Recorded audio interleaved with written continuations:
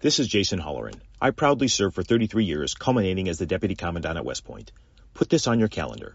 World War II weekend inside Old Bethpage Village Restoration on Long Island. Scores of operational vintage armor, in formation, May 18th and 19th. Nassau County Executive Bruce Blakeman invites you to join him in saluting America's greatest generation and all those who have worn the uniform in defense of our freedoms. That's May 18th and 19th, presented by the Museum of American Armor. It's More Money with leading economist Steve Moore. Stephen Moore is with us, economist. With more than 30 years experience as an economist and as a leading thinker of government on business, showing deep understanding of the shifts in the global economy. He's leading economist Steve Moore with More Money on Talk Radio 77 WABC. Now, here's your host, Steve Moore. Hello, folks. This is Steve Moore. This is the More Money Show on WABC Talk Radio, the number one talk radio station in these United States of America. So thanks so much for tuning in. To my regular listeners, thank you so much. It's an honor to talk to you every Saturday from 1 to 2 p.m. And if you're a new listener, we talk about a little bit about politics, a little bit about the economy, a little bit about how you can make money, because that's why we call it More Money.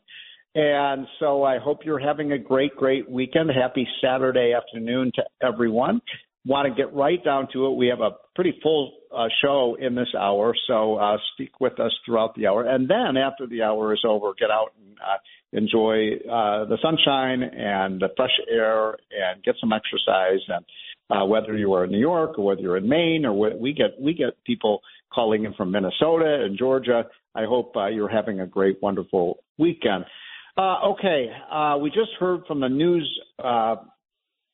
broadcast that Joe Biden took a big victory lap last night on this debt deal, and I want to hear from you all about what you think about the debt deal.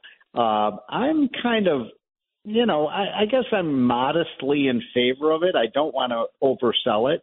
We do cut the arc of debt by $1.5 trillion over the next 10 years, but we're still going to borrow another $10 trillion. So I'm really frustrated by, and not just frustrated, I'm horrified, frankly, about how much our nation has faltered in the fact that, we're going to borrow $2 trillion this year, maybe another $2 trillion next year. We reduced the debt a little bit, and I give Kevin McCarthy, the speaker, some credit in taking on the president and forcing him to make some concessions. But, ladies and gentlemen, I think you all know whether you're for this deal or against it. And I have friends on both sides of this who are conservatives. Some of my conservative friends say this is about as good a deal as we can get from, a big spending president, Joe Biden, and others think we should have held out for more. I hear both sides, and I'm kind of torn by this. But the most important point, and it's the point that Larry Kudlow has been making and others, if you want to get a return to financial sanity in this country, it's not going to happen from the House of Representatives. I mean, I think Kevin McCarthy did about as well as he could, given the hand that he has been dealt. But, ladies and gentlemen, you got to get we got to get this crazy man out of the White House who is spending money at a pace that we've never seen before in history. I mean, we've spent in just the last 2 years as much as we spent to win World War II. I mean, these are insane amounts of spending. And what have we gotten for it? What have we gotten for all this spending? You think the economy's doing honky-dory? I don't think it is. I think we're in a lot of trouble.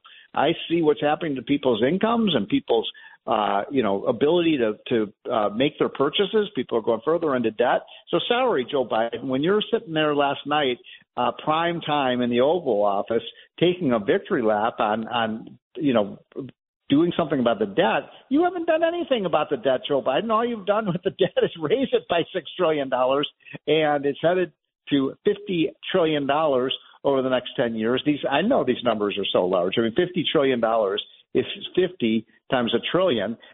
Trillion has 12 zeros in it. I mean, these numbers are, quite frightening. And so I'm sorry. I'm not going to give Joe Biden credit for averting an economic crisis because, ladies and gentlemen, the economic crisis was not the debt ceiling. The economic crisis is the debt itself. The river, the ocean, the tsunami of red ink that is coming out of Washington. And it's all on the spending side, by the way. We get our revenues, they've slowed down a little bit because the economy is slowing down, but we've got revenues that are about as high as they've ever been. The problem is that spending just continues. And incidentally, I'm not going to just blame the Democrats for this, folks. I will not do that. I worked for Donald Trump in his 4 years in office and during his 4 years in office. And I think he did a lot of great things for the economy, no question about it. We had the tax cuts. We had the deregulations. We had better trade deals. We produced American energy, all the things that you know about. We secured the border. But I have to confess, and I'm going to admit it, as a guy who's a fan of Donald Trump, I think he was in many ways a great president. He didn't control the budget. He liked to spend money. So it's not just a Democratic problem. It's a Republican. It's a politician problem, and that's why we, as the American people, have to stand up to this, because we have not averted the crisis. Okay, I'm going to say that loud and clear. The debt crisis. Maybe a slight pause in it, but we're kidding ourselves. We're fooling ourselves if we think that somehow the debt crisis is over. It's only just beginning, and it's getting worse, not better. It's just that the river, it's like if you have, when I was a kid, we used to get water in our basement all the time. Every time there was a big storm, and sometimes, the water would be literally 2 feet of water in our basement. We'd have to spend a week afterwards just clean out that basement and mopping it all up. And, so in other words, what I'm saying is instead of having like 2 feet of water in our basement right now, we have a 1 foot and 10 inches of water in our basement. Gee, that's going to really solve the problem. So, folks, I wanted to mention one other quick thing about what's going on, and then we'll take a break, and then we'll hear from the Paynes. I'm also disturbed about the fact that the Republicans did not get rid of the 87,000 new IRS agents that Joe Biden wants to hire and wants to sic on conservatives and Republicans. And by the way, I know we have Republicans, Democrats, Independents, all sorts of folks, listening to the show, and I thank everyone for, taking some time to listen to my, beefs about what's going on with the economy. But what I'm trying to tell you is that when you hire 87,000 new IRS agents, which is basically, think about this, that's like Yankee Stadium in New York being filled with new IRS agents. That's a whole hell of a lot of people who are going to be knocking on our door, auditing us, causing all sorts of headaches for the American people. And what I'm here to tell you, if you're a conservative like I am, and I'm a conservative Republican, they're going to start auditing people whose opinions they don't agree with.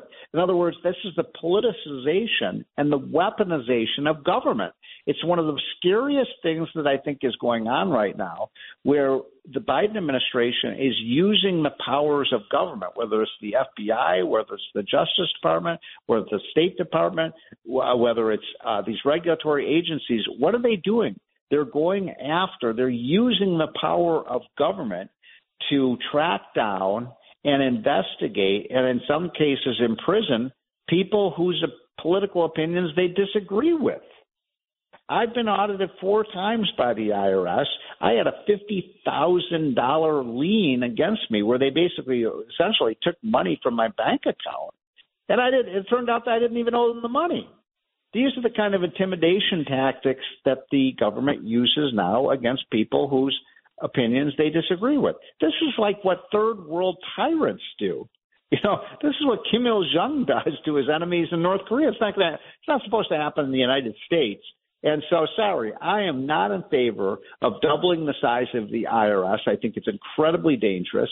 And Republicans didn't do a good enough job of tailing, they scaled it back by a few $1 billion. But that means instead of, having 87,000 new IRS agents, they might only have 75,000 new IRS agents.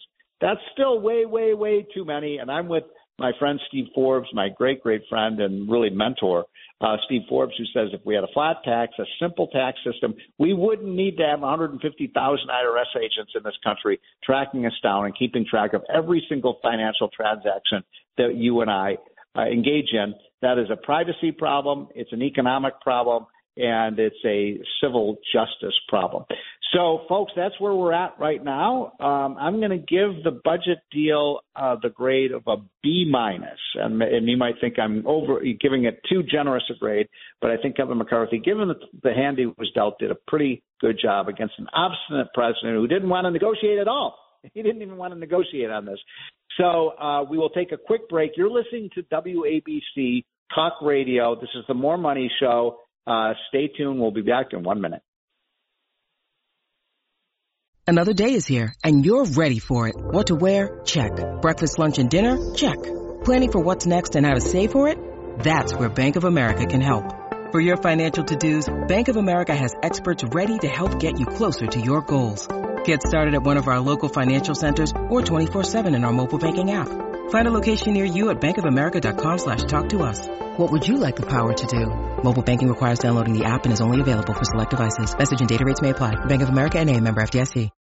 When you need mealtime inspiration, it's worth shopping Kroger, where you'll find over 30,000 mouth-watering choices that excite your inner foodie. And no matter what tasty choice you make, you'll enjoy our everyday low prices, plus extra ways to save, like digital coupons worth over $600 each week. You can also save up to $1 off per gallon at the pump with fuel points. More savings and more inspiring flavors make shopping Kroger worth it every time. Kroger, fresh for everyone. Fuel restrictions apply.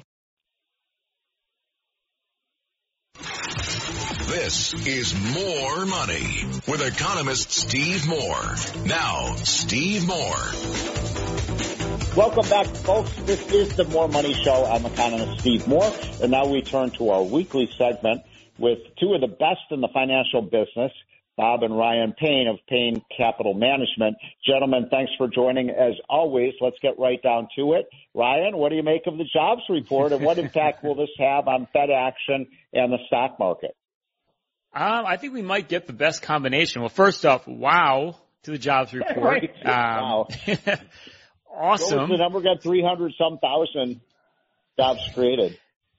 Yeah, and the consensus was for under 200,000. So complete blowout on the jobs number, which says the employment market is continuing to be strong, which, Steve, we have said we expected that was going to happen. And meanwhile, it looks the Fed may pause at their meeting this month. So I think if you get the Fed to ease off with their tightening policy right now, and like we've said before, if inflation continues to come down like it is, and if people continue to have jobs and see wage growth, man, oh man, that's what I call a soft landing. That's what I call a pretty solid, healthy economy.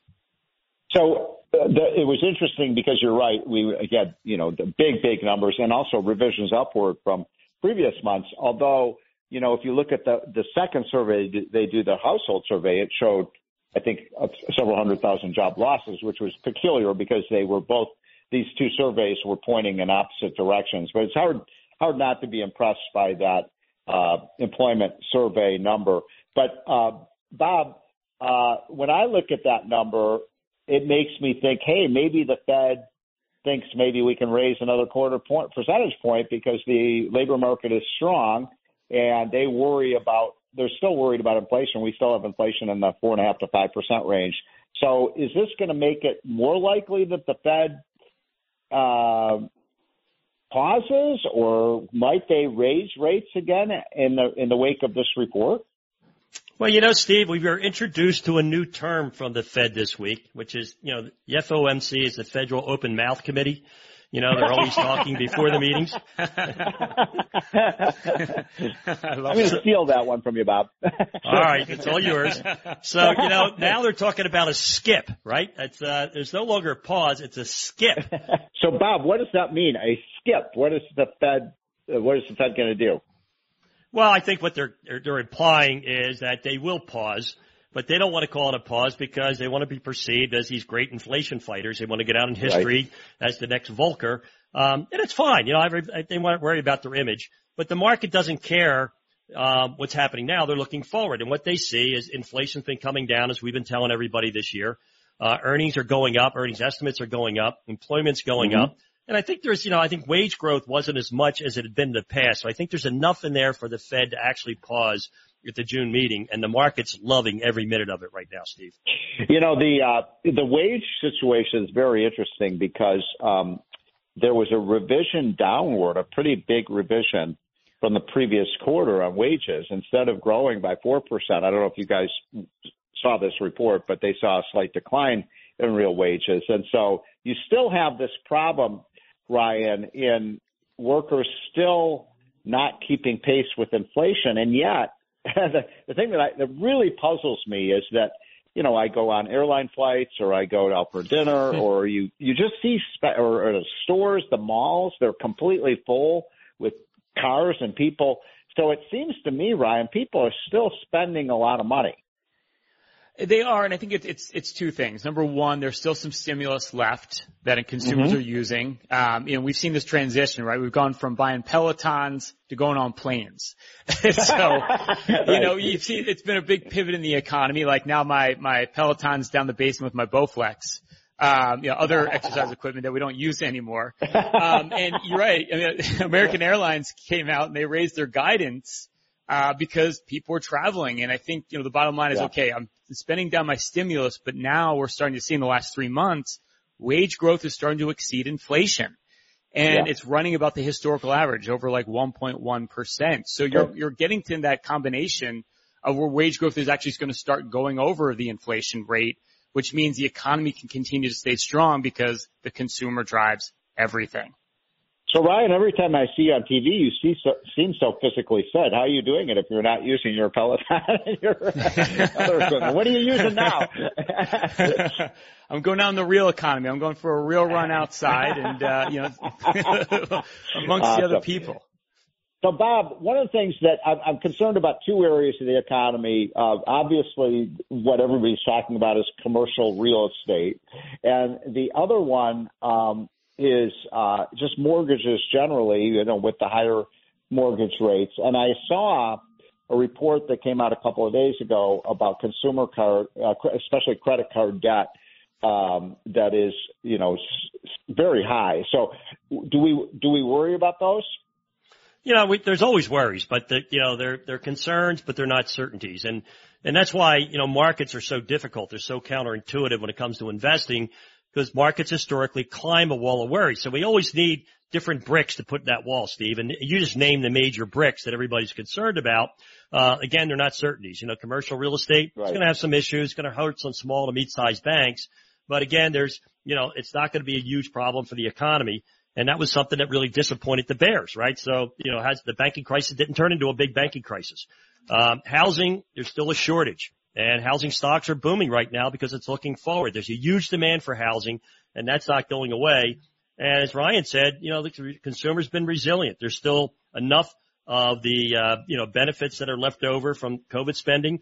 And I'll tell you, the big part of the economy is my generation, baby boomers, right? We've had a big impact on this economy, and there's plenty of wealth. A lot of my friends are retired now, Steve. They're spending money on travel, they're eating out, and they're spending money on health care. They're keeping this economy booming. So, Bob, just reassure us that you're not going to retire anytime soon.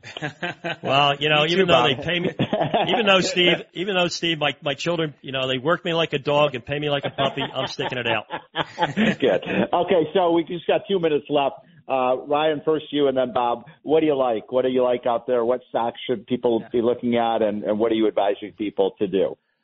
Well, technology has been super hot this year. We had NVIDIA just blew away their forecast for the year, and the stock's up big. But I wouldn't get seduced into the tech trade here. Tech's had a big run. If you look at their valuations, they're at high levels right now. So I would diversify. We talked about the global market, Steve. I mean, believe it or not, this year, Germany's in a recession. They're actually leading the U.S. market this year. So is France, which is kind of shocking.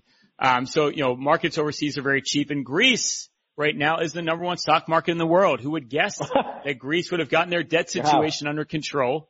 Tourism's booming there. So I think you want to think globally here. Markets around the world are inexpensive, and spread the money out. Don't get seduced back into what was the winners of last year. Typically the next 10 years don't look like the last 10 years when it comes to the market. And so, Bob, what do you think of the dollar?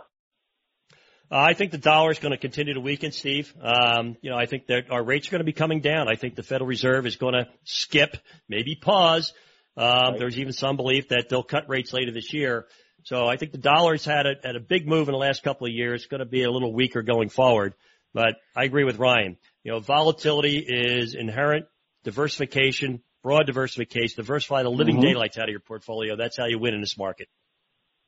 Well, awesome, gentlemen. Great summary of what is going on right now with the economy and the stock market. I guess the bottom line here is, Ryan, be bullish. Steve, you took the words right out of my mouth. Well, I've learned a lot from you guys over the last year or two we've been doing the show together. Thanks so much, gentlemen. We'll be right back. This is the More Money Show on WABC. Hey, okay, if you're thinking to yourself right now, we get it. Bob and Ryan, the world's not going to end.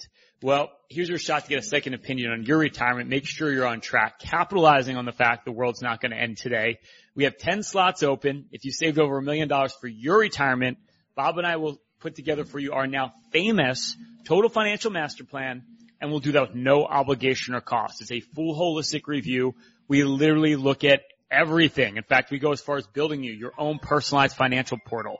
We're going to get a bird's eye view of your entire financial picture and just deal with every issue you have to address today. Whether it's an income plan for retirement, how do you take Social Security? There's a lot of ways. One right way for you. We're going to look at how do you draw from your portfolio, factor in inflation so you don't run out of money. We're going to put together a full dynamic game plan for income. We're going to look at diversification. Did you get hit hard in the last couple of years as markets have been extremely volatile? Or have you been sitting in cash, paralysis by analysis, not figuring out what to do? We're going to put together a full diversified investment game plan, show you how to grow your money, but most importantly, protect it over the rest of your life. And we're going to look at fees and taxes. Wall Street loves to sell you those high-cost products like annuities, mutual funds, brokerage products, whole life insurance products. We're going to go through every investment you own, show you how to reduce the cost and optimize your portfolio for taxes. It's not what you make, it's what you take. You'll get our full tax playbook. We literally have 10 slots if you saved over $1 million for your retirement. All you have to do is text or call 844-752-6692. That's 844-752-6692. Or just simply call 844-PLAN-NYC. If you're one of our next 10 callers, you've saved over $1 million for your retirement. Our team of financial advisors and certified financial planners will help create for you your own unique Total Financial Master Plan. Now, there's no obligation. There's no cost, but you won't have a plan if you don't text or call. 844-752-6692. That's 844-752-6692, or just simply call 844-PLAN-NYC. So, Bob, at our firm, Payne Capital Management, of course, that's P-A-Y-N-E. We deal with over 1,000 families. We think about financial planning pretty much day and night. And when it comes to retirement, one thing that's, I think, a big topic of discussion is we're all living longer. We're all going to have more health issues in retirement because we're living longer, which means our portfolios have to be more insulated than, say, our parents had to worry about back for their retirement. So I thought we could talk today about ways and things to think about to make sure when you do finally live off your portfolio that you're not putting yourself at risk.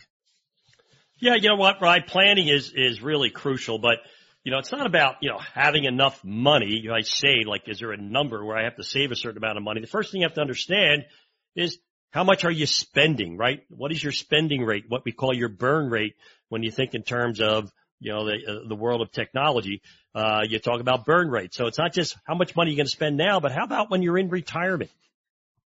That's pretty visceral, Bob. It's like burn rate is I'm literally putting dollars on fire. So that makes me feel pretty urgent. But you're right. And, the one thing we found is we have a lot of clients now in their 80s. We have a lot of clients now in their 90s.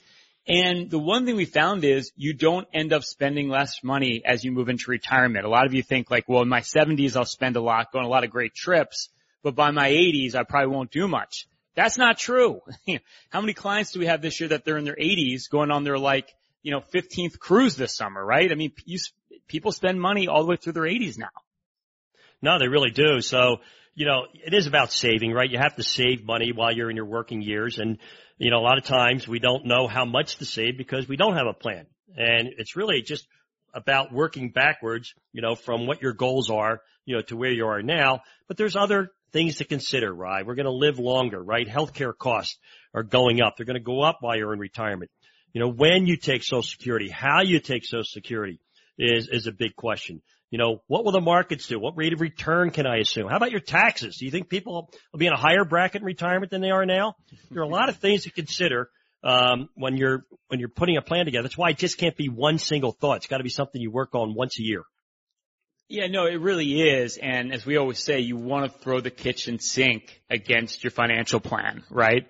You want to say, like, what happens if $250,000 comes out during retirement for healthcare costs? Does that lower the amount of income I can live on? Do I need to get a long-term care policy, or can I self-insure, right? These are the questions you need to ask yourself, and you got to put the pedal to the metal. Like, you actually have to model this out, and this is exactly what we think about when we put together for our clients the numbers every year as we look at, like, okay, what if something catastrophic happens? Is your portfolio prepared for it? Are you insulated? Well, one thing is, Ryan, no one can predict the future, right? No one knows the unknowable, right? Nobody can predict the unpredictable. So a plan is really only useful if it can survive reality. And the reality is the future is filled with unknowns. That's why you've got to update it all the time. You also have to think about things that you may want to be helpful with, maybe family members, maybe your parents need help, or your children. You might have a sibling who didn't do as well as you have, where you might want to be able to help them out. So, plan has a lot of varieties to it, a lot of different things to think about. And it's things you have to do every single year. You just can't wing it. You really can. And I mean, the big, I think, awakening for all of us was inflation, right? We had very little inflation the last decade. And then all of a sudden, out of the blue, we had a 40-year high in inflation last year, and it's still relatively high based on history. So the other thing you have to factor in is, okay, whatever I need to spend today, double that over the next 20 years. Right? And that's Yep. kind of scary. If you spend, let's say, $200,000 a year now, well, you're going to need $400,000 a year in 20 years. And the question you have to ask yourself is, have I accounted for that? And that's the problem with a lot of these, I'll call them financial products, Bob. Like, we talk about annuities all the time, annuities, income for life. Well, the problem is when you turn that annuity on, the income doesn't change, but your income needs are going to change. And that's a really big problem. And I can tell you, most of you have not accounted for that. Well, that's why it's so important to follow a strategy that has the highest odds of meeting your goals, not your neighbor's goals, not your best friend's goals, not your brother's goals, your goals, right? Because, the illusion of control is more persuasive than the reality of uncertainty. And unforeseen events, control most outcomes, right? So you got to have a plan based on what you want to achieve. Yeah. That way you know how to adapt when these unforeseen events occur. I mean, the ideal situation is you want the surprises being the positive, not the negative. And if you're thinking to yourself right now, like, okay, I need to make sure that my surprises are in the positive, not the negative for my retirement. Well, here's your shot to do it. We're down to literally 4 slots left. We're going to keep them up for the rest of the show. If you've saved over $1 million for your retirement, Bob and I will run for you our total financial master plan, and we'll do that with no obligation or cost. It's a full holistic review. We literally will go through everything. There's not a firm out there that will do this work up front at no cost.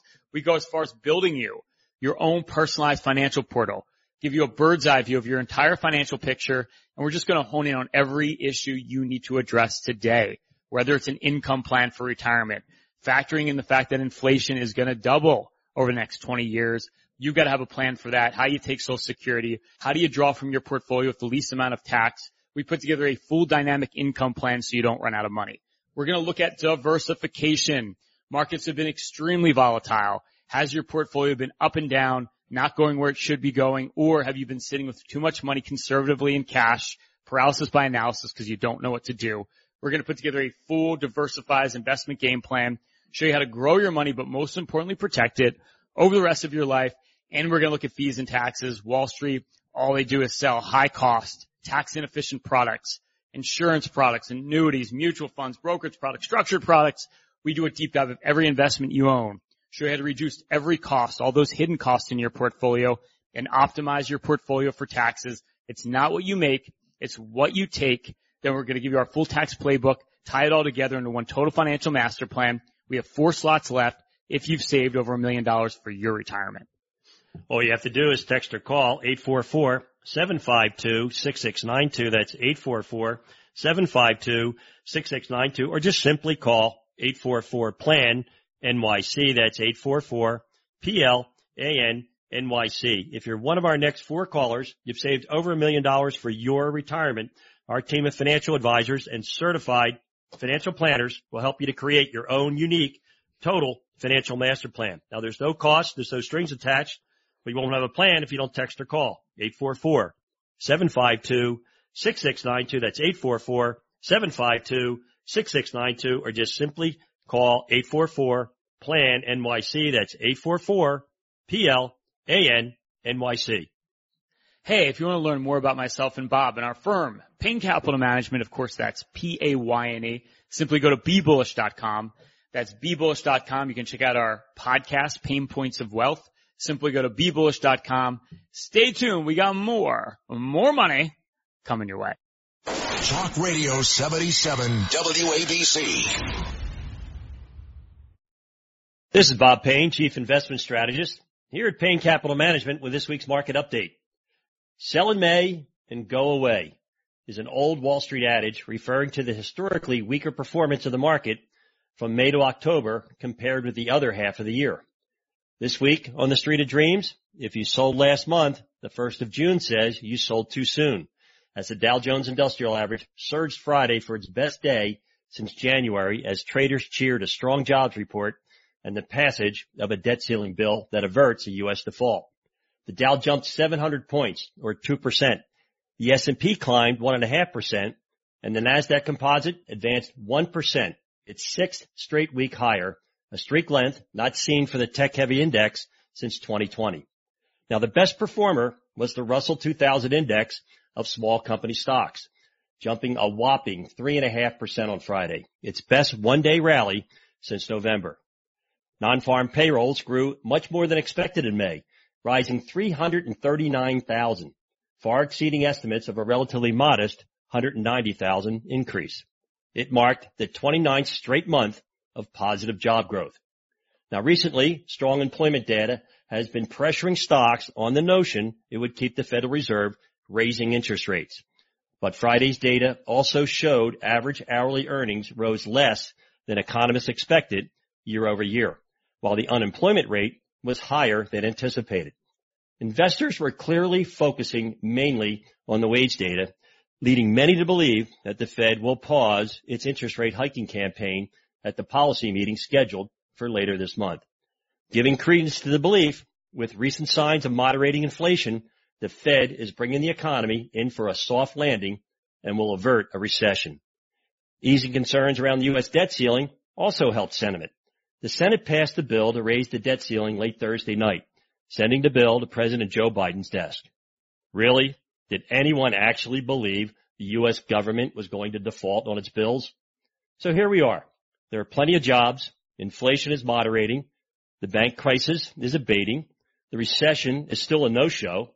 Earnings were better than expected during first quarter, and the Fed likely will pause its rate hiking for at least one meeting. Artificial intelligence, AI, will boost productivity, but only if it doesn't kill us first. Summer is coming. And with the S&P 500 now up 20% since October, we're now officially in a new bull market. Something for everybody to love, of course, except the perma-bears and the pessimists who hate this market, especially those who sold in May and went away. I guess they forgot that compounding interest is the greatest force in the universe. And as Charlie Munger, Warren Buffett's investment partner, so famously said, the first rule of compounding is to never interrupt it unnecessarily. Hey, my son Ryan and I, we have 70 years of combined industry experience in building low-cost, tax-efficient, goal-based portfolios. For your free evaluation, all you have to do is text or call 844-752-6692. That's 844-752-6692. Or you can simply just call 844-PLAN-NYC. That's 844-PLAN-NYC. Hey, this is Bob Payne. I'm the Chief Investment Strategist here at Payne Capital Management. Traffic jams, tailgating, pile-ups. Ugh, the joys of driving. How could it get worse? The federal government wants to have a say in what you drive. That's right. The Biden administration's EPA is pushing mandates that would ban 2 out of every 3 vehicles on the road today. Don't let Washington become your backseat driver. Protect the freedom of driving your way. Visit EnergyCitizens.org. Paid for by the American Petroleum Institute. This is More Money with economist Steve Moore. Now, Steve Moore. More Money Show. Thank you so much for tuning in. This is WABC Talk Radio in New York, and we have affiliates and listeners all over the country. So thank you so much on what is, at least where I am in Maryland, an absolutely beautiful Saturday afternoon. So I hope you're having a wonderful weekend. I want to talk about the debt deal that was just consummated, and I want to bring in Congressman Keith Self from the great state of Texas. Mr. Producer, do we have the congressman on? Yes, we do. Hey, Congressman, Steve Moore here. Thanks so much for joining. You bet, Steve. Great to be here. So tell us where your district is in Texas. My district is just north of Dallas. It's Collin and Hunt counties, just a couple of counties, which tells you they're fairly populated, but just north of Dallas. Okay. I wanted to get you on, and thank you so much for taking some time out of your busy day, to get your sense of, I believe you were one of the no votes on the budget deal. I don't remember, so correct me if I'm wrong about that. I've been kind of on the fence on it, and I think a lot of our listeners are, and we hear some good things about it, some bad things about it. So did you vote for it or against it? I voted against it, and let me tell you why. Knowing the headlines of the bill are very positive, you got to get down into the details. You got to see where the money actually goes. You got to see what's actually rescissioned before you know what's in the bill. So, by the way, let me just stop you right there. You know, I originally came out strongly for last weekend when Kevin McCarthy and Joe Biden, announced the agreement. And the talking points from the Speaker's office were very positive. The pro-American drilling policies, the cap on the spending, they were going to, reduce the number of IRS agents. They were going to claw back the unspent COVID. There was going to be when I looking, Congressman, at the fine print and the asterisk in the bill, it wasn't all it was to be. No, Steve, it wasn't. I will tell you, this was the leverage point that we had to force some control over the out-of-control spending. This was it. This was the time. This was the vote. This was probably the most consequential vote this Congress will field this time, and we failed at the point of most importance. And what do you think was what do you think is the worst part of this deal, and what was the reason you voted no? Well, the best part was some of the energy industry. That was the best part. The worst part is this was basically a freeze, not a cut, a freeze. Right. You can argue over $10 billion or so, but this was a freeze in exchange for $4 trillion over 19 months. Think about that. Can we really spend $4 trillion in 19 months? You mean $4 trillion of borrowing? Of borrowing, absolutely. Can we borrow $4 trillion in 19 months? Jeez. Oh, my God. That's incredible. And will you explain to our listeners, Congressman, I'm talking to Keith Self, outstanding conservative congressman from the great state of Texas. Explain the difference between a debt ceiling, like a dollar amount. And as I understand it, what they did is just suspended the debt ceiling until 2025. So there's no cap on the debt now. Well, that's exactly right. We've been assuming it's $4 trillion because that's what history tells us, that it is truly unlimited because it goes only to a date. I will note it's past the next election.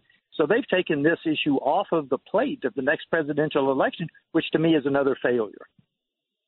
And the fact that so in other words, what you're saying is that Congress can borrow whatever it wants, and the president can borrow whatever it wants until January of 2025. There's no limit now, right?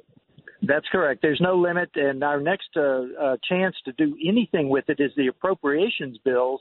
But most of us have little faith that the appropriation process will control the out-of-control spending. Yeah, right. They like to. The reason they're on the appropriations committee is they like to spend, right?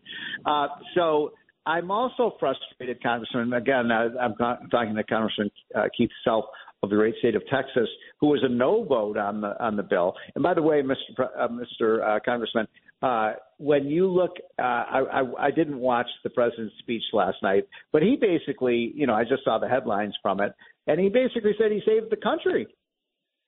Well, that's what we're trying to do, because one of the two existential threats to this country is the debt. One of those threats that will cause the end of our constitutional republic in exchange for tyranny is the debt.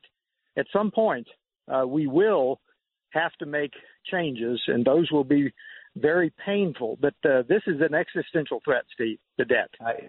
When you said this is one of the two existential threats, I agree with you on the first one. What's the second one? The border. We've got to get control of the border. Right. Those are my absolute focuses for my first term, the border and the debt.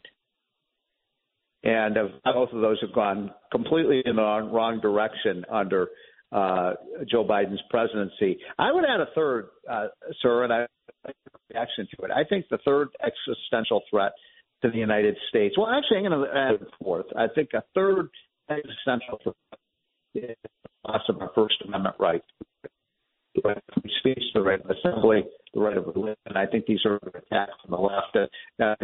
What makes America a special place is we do have those First Amendment rights. So I would also. I lost you a little bit, Steve. Try it again. Oh, I was saying, I think that the attack on our First Amendment rights is a existential threat, and also China. I would agree that they're both important. First Amendment rights, every single one of those 5 fundamental rights are under assault, absolute assault. China, I believe, if we will simply go into a true deterrence posture, we can handle China. That's a longer-term threat, but the debt and the border are near-term. So you shoot the closest wolf to the sled, and those are the two that are closest to the sled. Well, that's a great point, and I would add to what you're saying. I think China obviously is a longer-term threat. But, Congressman, when we borrow like we're borrowing right now and shut down American energy, as Biden is doing, and spend money that we don't have, it seems to me that's playing right into the hands of our enemy in Beijing. Absolutely. And frankly, China is dangerous in the near term. Let me just say this. They are under extreme economic pressures and demographic pressures. So I think we've got a window of 5 to 7 years with China that we need to deter. If we can get through the next 5 to 7 years, I think we will have turned our defense around, and we'll be able to deter better. So that's my thinking on China. It's tied to our deterrence posture. Right. This administration does not believe in hard power. We have got to return to some semblance of hard power. Yes. So I want to, and I appreciate again you taking some time, Congressman Heath Self from Texas, and talking to us. One of the things I was frustrated in this debt deal bill is I'm 100% against hiring 87,000 new IRS agents. I think it is an incredible abuse of power. I think that those IRS agents are going to be turned against, just as happened under Obama. They will weaponize the IRS against people like you and me and many of our listeners who have a conservative orientation or a Republican Party label. What do you have to say about that? Well, we basically clawed back a very small part of the $80 billion. Now, realize the $80 billion was on top of the annual $9 billion or so. So the $80 billion, we're going to claw back $1.4 billion. Okay, so we go from 87,000 agents to what? 85,000 agents? We've done nothing to stop that. So what, in just the last minute or two I have with you, you're a member of the Freedom Caucus, are you not? I'm not actually a formal member. I certainly caucus with them, but I am not a formal member. But, man, that's my ideological home for sure. Okay. So then I wanted to ask you this final question then. What do we do, if you were talking to Donald Trump or Ron DeSantis or these men and women who are running for the presidency, what do we do, Congressman, to control this massive debt? When I first came to Washington 35 years ago, the debt was $2.1 trillion. Now it's $32.1 trillion. I mean, it's unbelievable how much this debt has gone up. Well, we now have the numbers are building, Steve. We had 20 of us in the speaker's race. We had 29 voted against the rule. which could have killed the bill. We had 71 Republicans who voted against the bill itself. The numbers are growing. We've got to support people who are willing to put it all on the line. If you think back to Obamacare, the Democrats put it all on the line and they got it across. We need to do the opposite. We need people who are willing to stand up and do what they say when they come to Congress and do what they say and simply say no. I think it's Ronald Reagan that said balancing the budget is a lot like protecting your virtue. Sometimes you just have to say no. Well, that's Congressman Keith Self of Texas, one of my best friends in Congress, one of the wisest voices. Congressman, have a great day. Thanks so much for joining us. Folks, we'll take 1 minute break and we'll be right back. This is the More Money Show on WABC. This is More Money with economist Steve Moore. Now, Steve Moore. Welcome back, folks. This is the More Money Show, our final segment, and I've left the best for last. My good friend and colleague, Alfredo Ortiz, who runs the indispensable Job Creators Network, which is the most important small business network that believes in liberty and free markets and free enterprise in the country. Alfredo, thanks so much for joining. Thanks, Steve. I appreciate it, as always. All right. We've got a lot to talk about, Alfredo, so let's just get right down to it. First of all, you've been leading the charge against the student loan bailout. You were one of the plaintiffs in the Supreme Court cases.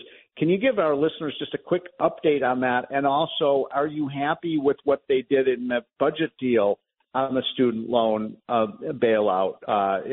Explain kind of what happened there.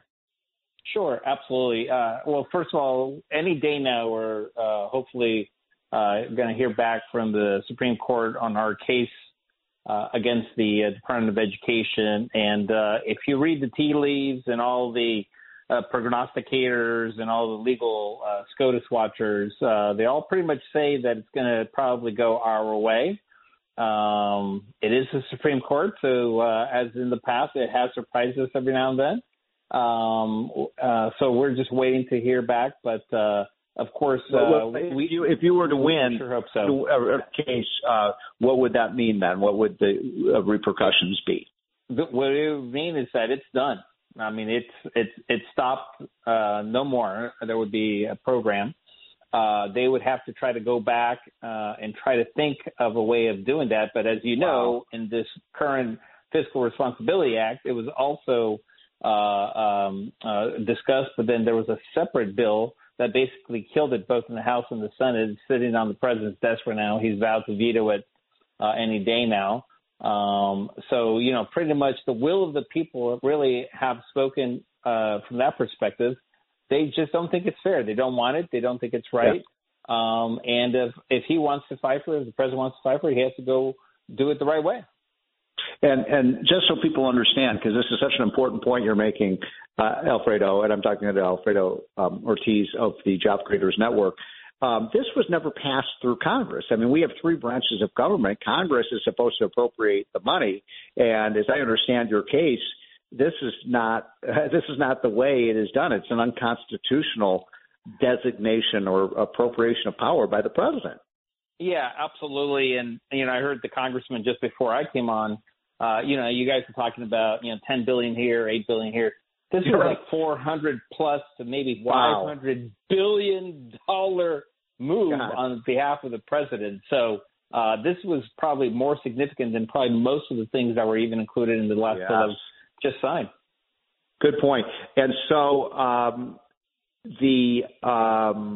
so you think you're going to hear sometime in the weeks ahead about the decision by the Supreme Court on this one? Yeah, we think so. We're anticipating any day now. Thursday, I believe, of this week, this coming week, is the next round of decisions.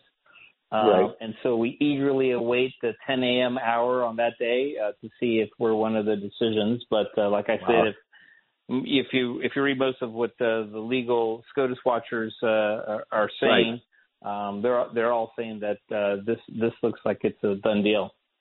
Well, you'll have done an incredible service to the country even just bringing this case was a great service. But if you win, oh my God, what an amazing thing you've done for our country at the Job Creators Network. So, can you explain what they did in the debt deal with respect to the student loan bailouts?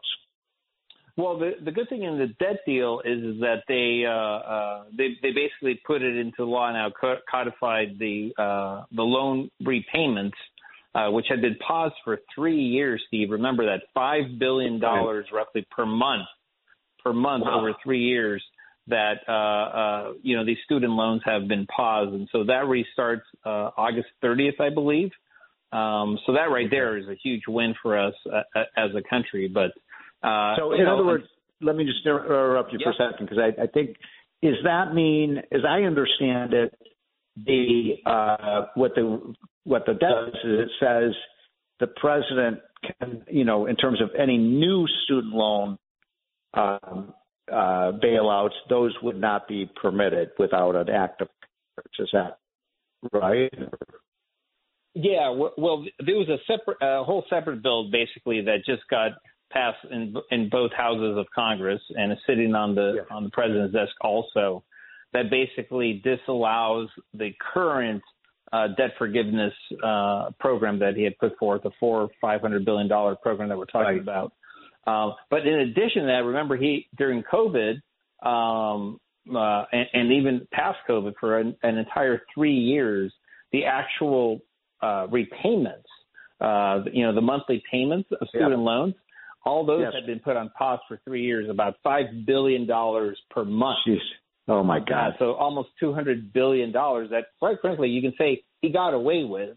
And I have to tell you, we got to go circle back to that and make sure that loophole is closed, because he can keep doing this over and over. So we got to make sure that loophole is closed. Good point. And wasn't this like the COVID emergency that was the launching pad for this, which COVID ended, 2 years ago, and we're still using that as an excuse to That's right. And remember that he used the HEROES Act to basically defend it and justify it, and pretty much justify why he didn't have to go through the normal rulemaking procedure. And remember that the HEROES Act actually came out of 9/11 in response to first responders. It's like let's see, okay, heroes, first responders, college students. I don't see the similarity, Yeah, right. And it just shows that they use these crises to expand. They always use crisis, folks, to expand the power of government. I think it was James Madison who said that crisis is the rallying cry of the tyrant, and that's what we're seeing right now. So I know we only have a few minutes left of your time. I'm talking to Alfredo Ortiz. You know what? Steve, what I want to point out really quickly, because I know that there's a lot of back and forth on the Fiscal Responsibility Act, and obviously people against it. But the one thing I think that was really, really great that I'm not sure it's getting enough play is actually to help rein in this executive overreach is the administrative pay gap. This is a huge thing. I mean, this is a huge thing. No longer. Basically, this $400 billion program that Biden put forth on the college, he would have had to find a way of funding the $400 billion program, right? I mean, this is amazing, because so far he's gone away with $1.8 trillion, I think, of spending just through the executive pen. So that all would go away now. I think that was a major accomplishment. I don't think it's getting enough daylight.